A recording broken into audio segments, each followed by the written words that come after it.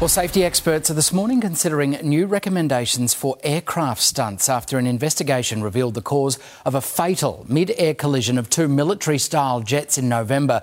The report from the Australian's Transport Safety Bureau, released overnight, found the wings of the two jets collided during a mid-air aerobatic manoeuvre. The collision sent one of the planes plummeting into Melbourne's Port Phillip Bay. The crash claimed the lives of pilot Stephen Gale and also cameraman James Rose. Joining me now from the Australian Transport Safety Bureau is CEO Angus Mitchell. Angus, thanks for your time. When we have a tragedy like this, we want to do two things. We want to understand it and prevent it happening again. Do we need tighter controls, do you think, when it comes to this sort of aerobatic stunts? Well, look, this is very early days at the moment. So yesterday we released our preliminary report. Now, that's really just a collection of the evidence that we have to date. And that tells us the story of what was occurring. So what was the manoeuvres they were doing, what was the pre-flight planning and preparation, and what unfolded on the day. So really the sequence of events. Now, we have a very good picture of that sequence of events and the relative position of the two aircraft.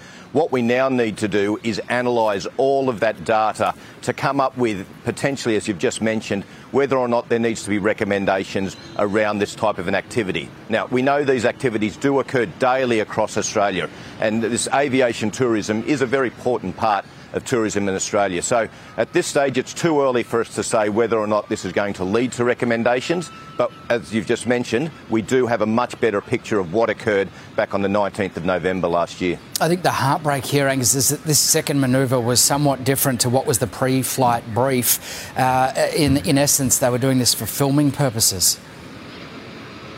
That's right. So they were filming for a TV show. The two planes had been in the air for around about 6 minutes. Now, there certainly was a briefing that was conducted on the ground. Now, what's happened is one of the planes has gone inverted. The other plane, Viper 2, which had the cameraman on board, was down below and to the right. Now, as part of that first manoeuvre, they've passed underneath. They've both had a discussion, the two pilots, around repeating that manoeuvre, and it's in that second attempt where, as it's come up, Viper 2 has come up from underneath and banked up and to the left, that they've struck, both their right wingtips have struck. Now, that damage to Viper 2 was catastrophic, and they've been unable to maintain flight, and very shortly after have entered the water at a high speed.